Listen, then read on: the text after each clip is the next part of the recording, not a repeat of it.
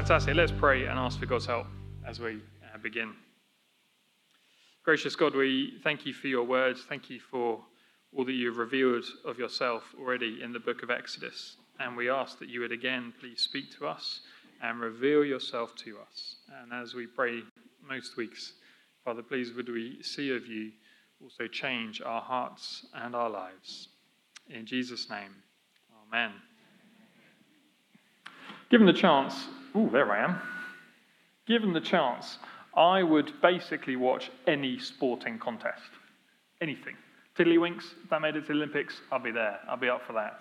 I love sports. I love competition. I love seeing two sides struggling it out for supremacy. But me or anyone really, if a sporting contest pops up on TV, what's the first thing you do? Well, you look to see who's playing. Who are the teams? Who's engaged in this struggle? And I think one of the reasons why the book of Exodus connects so clearly and wonderfully to us is that it is this contest, this struggle. The question is, who is this contest between? Who is in the struggle? So, in one sense, you might initially think, okay, this is a struggle between the Israelites and the Egyptians. But not really. I mean, they're mentioned as the parties and they're involved, but not really. Perhaps more likely you might think, okay, well, it's a contest between Moses and Pharaoh. After all, Moses is the main spokesman, and here they are going at it. He's often the one there. But again, no, not really. Maybe we think, well, it's between the Lord, it's between God and Pharaoh. And here we're probably more onto something.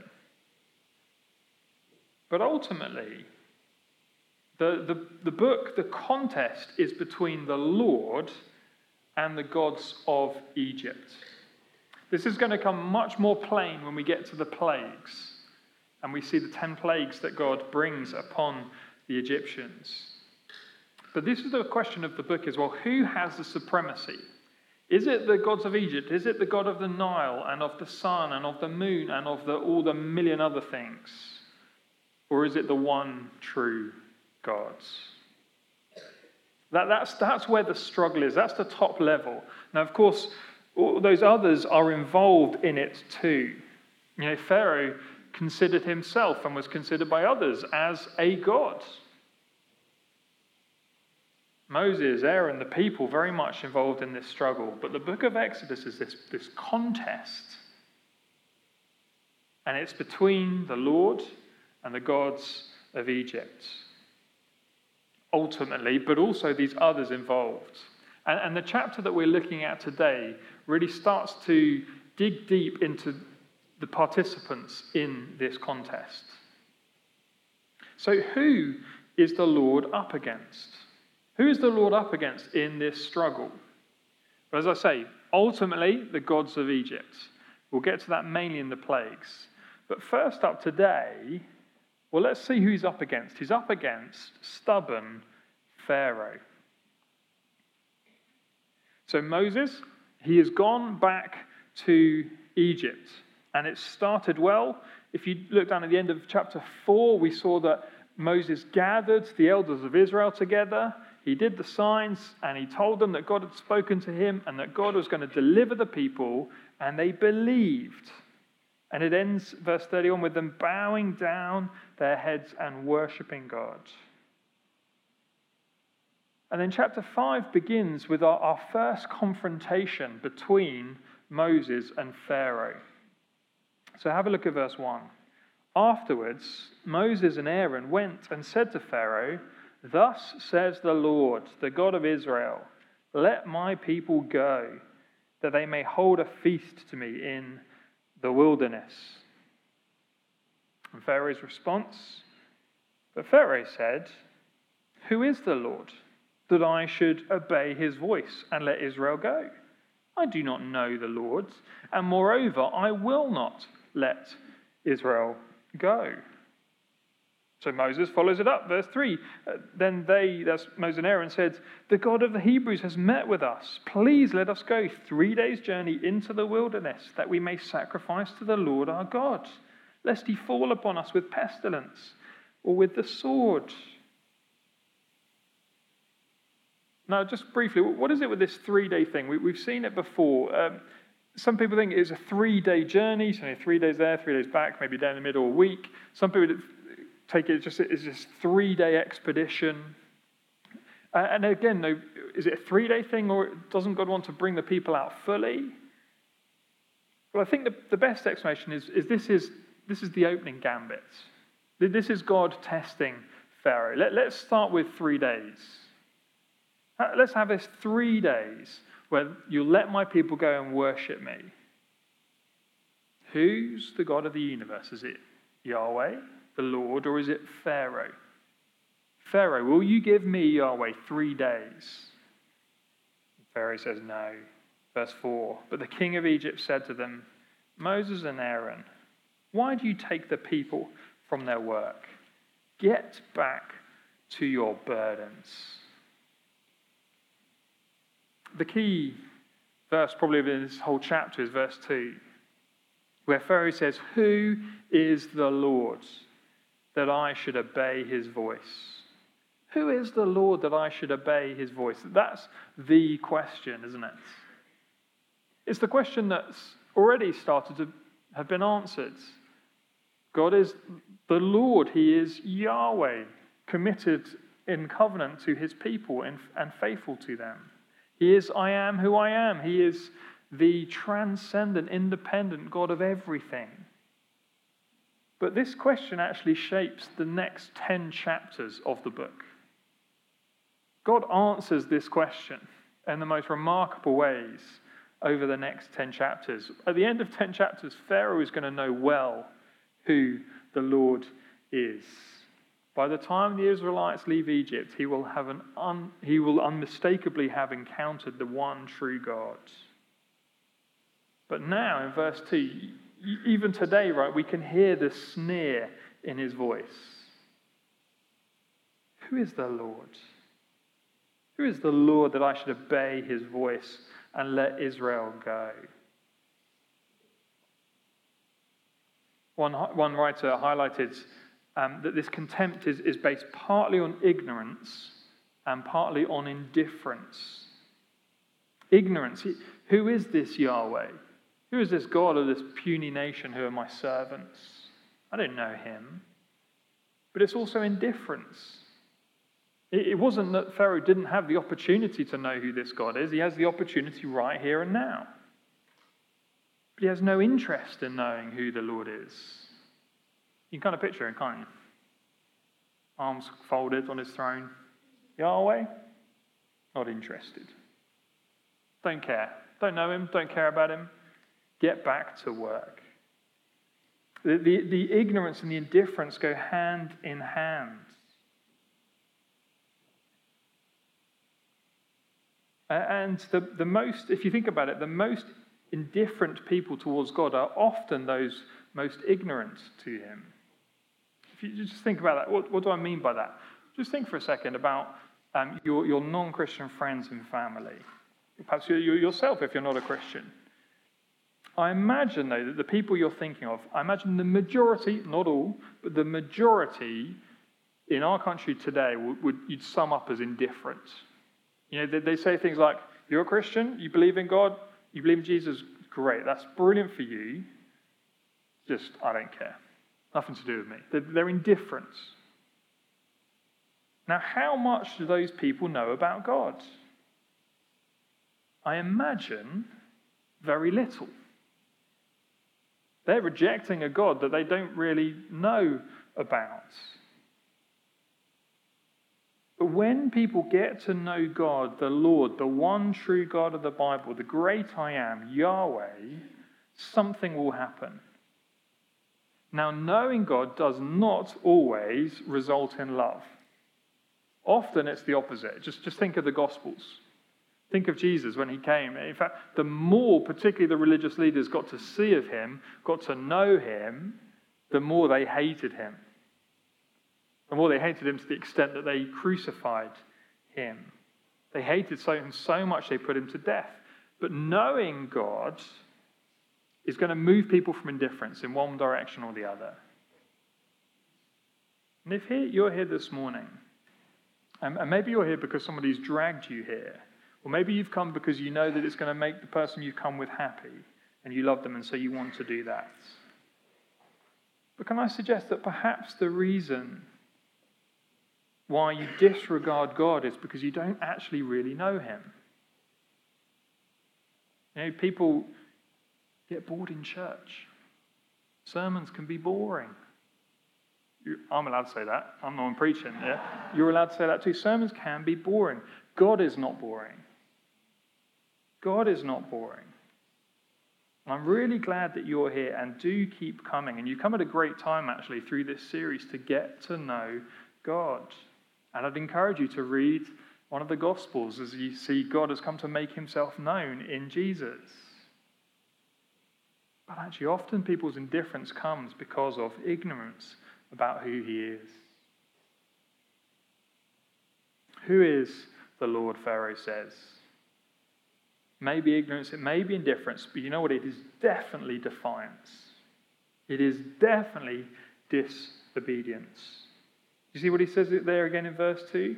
Who is the Lord that I should obey his voice? Why should I listen to him? See, this is a moral thing. This is defiance. This is disobedience.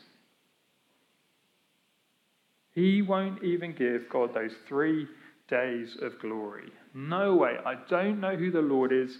I don't have to listen to him. And so, in the light of this request, the people are told to get back to work, but of course it's made worse. Just glance down at verse 7. You shall no longer give the people straw to make bricks, as in the past. Let them go and gather straw for themselves. But the number of bricks that they have made in the past you shall impose on them. You shall by no means reduce it, for they are idle. Therefore they cry, let us go and offer a sacrifice to God. Let heavier work be laid on the men, that they may labor at it and pay no regard to lying words. If Pharaoh takes out his frustrations and his unbelief on God's people. And the rest of the chapter really repeats this again and again. Maybe you noticed it as Poi read, this repetition. Go and make bricks with no straw, No reduction. Verse 10 and 12, the people are told. Verse 13 and 14, when they are unable to meet their quota, they are beaten. And then when they come to complain to God, or representatives come to complain to Pharaoh, have a look at verse 17. But this is Pharaoh responding. Pharaoh says, you are idle. You are idle. That is why you say, let us go and sacrifice to the Lord. Go now and work. No straw will be given you, but you must still deliver the same number of bricks. Pharaoh's indifference, his ignorance about God, his indifference to God, is ultimately disobedience to God. And he takes that out on God's people. He makes their labor far, far worse even than it was before. Now, if we were to go out onto the streets of Barnet, and we were just to stop people and say, do you believe in God? And it just all the people who say no to that question. If the follow-up question is, well, why don't you believe in God? What are some of the things we'd expect to hear? I expect we'd hear things like, well, suffering. You know, there's a loving God, then there wouldn't be so much suffering in the world. Maybe someone would say, well, he's not shown himself to me. You know, if he came and stood here, then I'll believe in him. Maybe people say, look, I had a bad experience at church. Maybe you see, science has disproved God. You can't trust the Bible. We'd hear all kinds of things. I reckon probably one that we wouldn't hear, but it is actually the most common. In fact, I would go so far as to say is universal. It's people saying, I don't believe in this God because I don't want to listen to him. I don't believe in God because I don't want to listen to him. This underlies and underpins all of those other reasons, which may be genuinely held. But deep down, at its core, people say, well, who is this God to have any claim on my life? Pharaoh and his cruel oppression is an example of that unbelief, that moral unbelief. He doesn't want to know the Lord. But more than that is, as we think in the big picture, Pharaoh and his cruel oppression is a striking example of people's bondage to sin. We said before that this Exodus rescue is actually a picture of the greater rescue that the Lord Jesus brings. And while Pharaoh and his cruel oppression here is a picture of that cruel oppression of the bondage to sin that every single human being is born into. Now, when someone is in bondage to sin, when they think, well, look, to trade this master to having God as a master will actually make me less free. Commonly hear people say that. That's just a lie of the devil. You know, we can understand why Jesus said, my yoke is easy, my burden is light. Sin is the cruel oppressor, the brutal taskmaster. Jesus and following him is the light load. Who is the Lord up against in his rescue plan? Well, he's up against Pharaoh and his unbelief. You'll remember, though, that we've seen before that the Lord had determined to use Moses in this saving work. And you'll also remember, if you're here a couple of weeks ago, that Moses wasn't too keen on this. And it is fair to say, isn't it, that this first audience with Pharaoh hasn't gone well. But secondly, we see here that who's got up against, as it were, in this rescue plan? Well, he's up against forgetful Moses. I've called him forgetful. That's probably being a bit kind. He really does make a bit of a mess of it.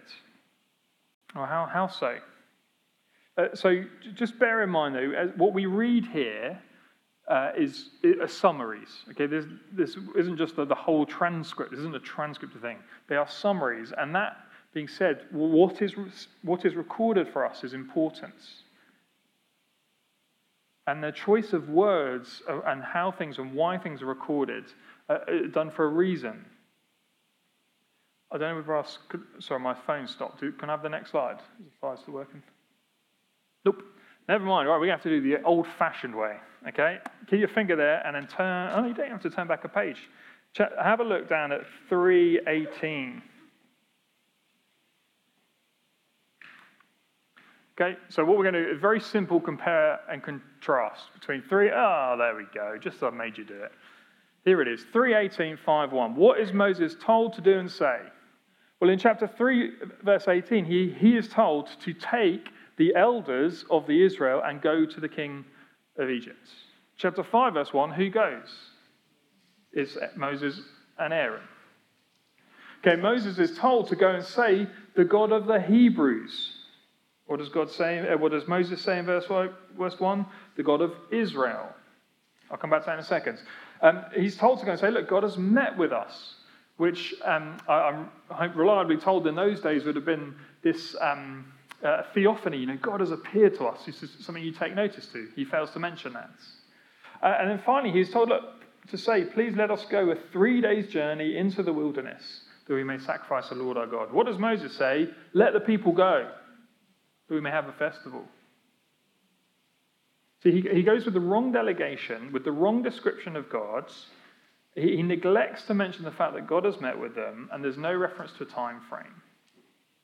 I think what we're meant to see here in verse 1 is Moses is being confrontational here. Also note, he doesn't perform the signs that he'd been given, that he was also told to do. Now, am I being harsh? Maybe one of you think, hang on a second, I mean, a few words different here. Am I being harsh? I don't think so. Because, have a look down to verse 3. Keep in mind what we've just seen there. Then they said, second time round, Moses and Aaron say this, second time round, the God of the Hebrews has met with us. Please let us go a 3 days journey into the wilderness that we may sacrifice. I think what we see here is actually, well, the first time Moses is going, hey, let my people go. This is what God says. Doesn't work. Oh, yeah. maybe I should go back and actually say what God said. And actually, we know, don't we, that Moses has a history of quickly forgetting what God has said. I think here is another example of that happening. Now, who is the Lord up against? Well, he's also got to overcome his servant's forgetfulness or disobedience, or his servant who thinks they know better. And he will. God will overcome that. And I find that great comfort. Who is the Lord? He's the Lord who can overcome his servant's weaknesses and failings and pride and forgetfulness. I find that hugely comforting. Do you ever, after some kind of gospel work, kind of feel a bit discouraged, downhearted? Maybe you totally messed up this brilliant gospel conversation opportunity, or you just taught an incomprehensible junior church lesson. You're like, they didn't get a word of that. Or you've bottled a difficult but important conversation with someone on your Connect table, messed it up again. Well, don't despair. Remember the Bible, the whole catalogue of failures of God's servants right throughout, and yet how none of them can stop God's rescue plans. Think Abraham, the great man of faith, except when he didn't. He wasn't when he didn't have faith. Jacob, that trickster, that liar, that cheat. Moses, you've seen enough of him already to know he's going all over the place. David fails hugely, and every single one. They all get it wrong, and yet God still works out his purposes. That's a great comfort. They all get it wrong, of course, except the Lord Jesus, who never got it wrong, who fulfilled the salvation plan perfectly. And we look to him. And then finally, if I could have the next slide up. Well, who is the Lord, and who is he up against? Well, he's also up against the faithless people. And here I include Moses very much with the people, but here we see their lack of faith. Just again, have a look down at chapter 4, verse 31. So Moses and Aaron had spoken to the people, they'd done the signs. Verse 31, and the people believed. And when they heard the Lord had visited the people of Israel and that he had seen their affliction, they bowed their heads and worshipped. They believed. But again, as I read this week so helpfully, faith that hasn't been tested isn't really a faith at all. Because as soon as their confidence, their trust in God is put to the test, it crumbles. So after the delegation from the people, they'd had their audience with Pharaoh. And they'd said, look, this is unfair, Pharaoh. And he said, yes, I know. Get back to work. Well, they meet with Moses and Aaron, who've been waiting for them. And have a look at chapter 5, verse 21.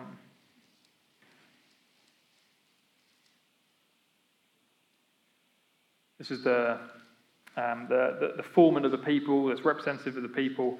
They say to Moses, in verse 21, the Lord look on you and judge, because you have made us a stink in the sight of Pharaoh and his servants, and have put a sword in their hand to kill us. Oh dear. That's the people's response. But it's not just the people, it's Moses too. Read on verse 22. Then Moses turned to the Lord and said, O Lord, why have you done evil to this people? Why did you ever send me? For since I came to Pharaoh to speak your name, he has done evil to this people, and you have not delivered your people at all. I told you, Lord. I told you I wasn't the right person for this. I told you 5 times. I tried to get out of it 5 times, and you sent me anyway. I told you. And you said you were going to do this great deliverance. You're going to bring us out from slavery in Egypt, and you're going to bring us into the promised land, and you haven't delivered your people at all. In fact, it's got worse. We can understand, can't we? But again, what has God said was going to happen? What's God said is going to happen? Well, come back again to chapter 3 and verse 18. What has God said is going to happen? Verse 18, chapter 3:18, and they, that's the elders of the people, will listen to your voice. And you and the elders of the Israel shall go to the king of Egypt and say to him, the Lord, the God of the Hebrews, has met with us. And now please let us go a 3 days' journey into the wilderness that we may sacrifice to the Lord our God. But I know that the king of Egypt will not let you go unless compelled by a mighty hand. He's been warned it is not going to be straightforward or easy.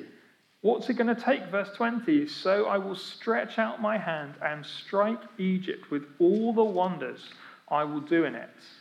And after that, he will let you go. You know, things are going according to God's plan. He'd said this was going to happen, and yet Moses and the people, forgotten, faithless, at the first sign of trouble, their faith seems to crumble. Who is the Lord? Who's he up against? Well, he's up against the unbelief of his people. But who is the Lord? There it is there. Because, of course, later editors have put in our chapter divisions, but chapter 6 is part of the same conversation. Chapter 6, verse 1. But the Lord said to Moses, now you shall see what I will do to Pharaoh. For with a strong hand he will send them out, and with a strong hand he will drive them out of this land. Just as God had promised, just as God had said, he will deliver his people. And in fact, Pharaoh is going to be so desperate to get rid of them, he's going to drive them out. But before that, God is going to need to perform his wonders. Who is the Lord? Who is the Lord? Well, he's the one who can deal with all opposition to his rescue plans. He's the one who can deal with all opposition to his rescue plans. He can deal with those who are opposed and against him, who will do all they can to get in his way and block it. He will overcome them. He will overcome the weakness and the failings and the faithlessness of his own people and his own servants who are going to bring this about. The Lord will overcome those things. The Lord is the one whose plans will not be thwarted. He's the one who will surely deliver his people in all his might and strength. Let's pray to that Lord now.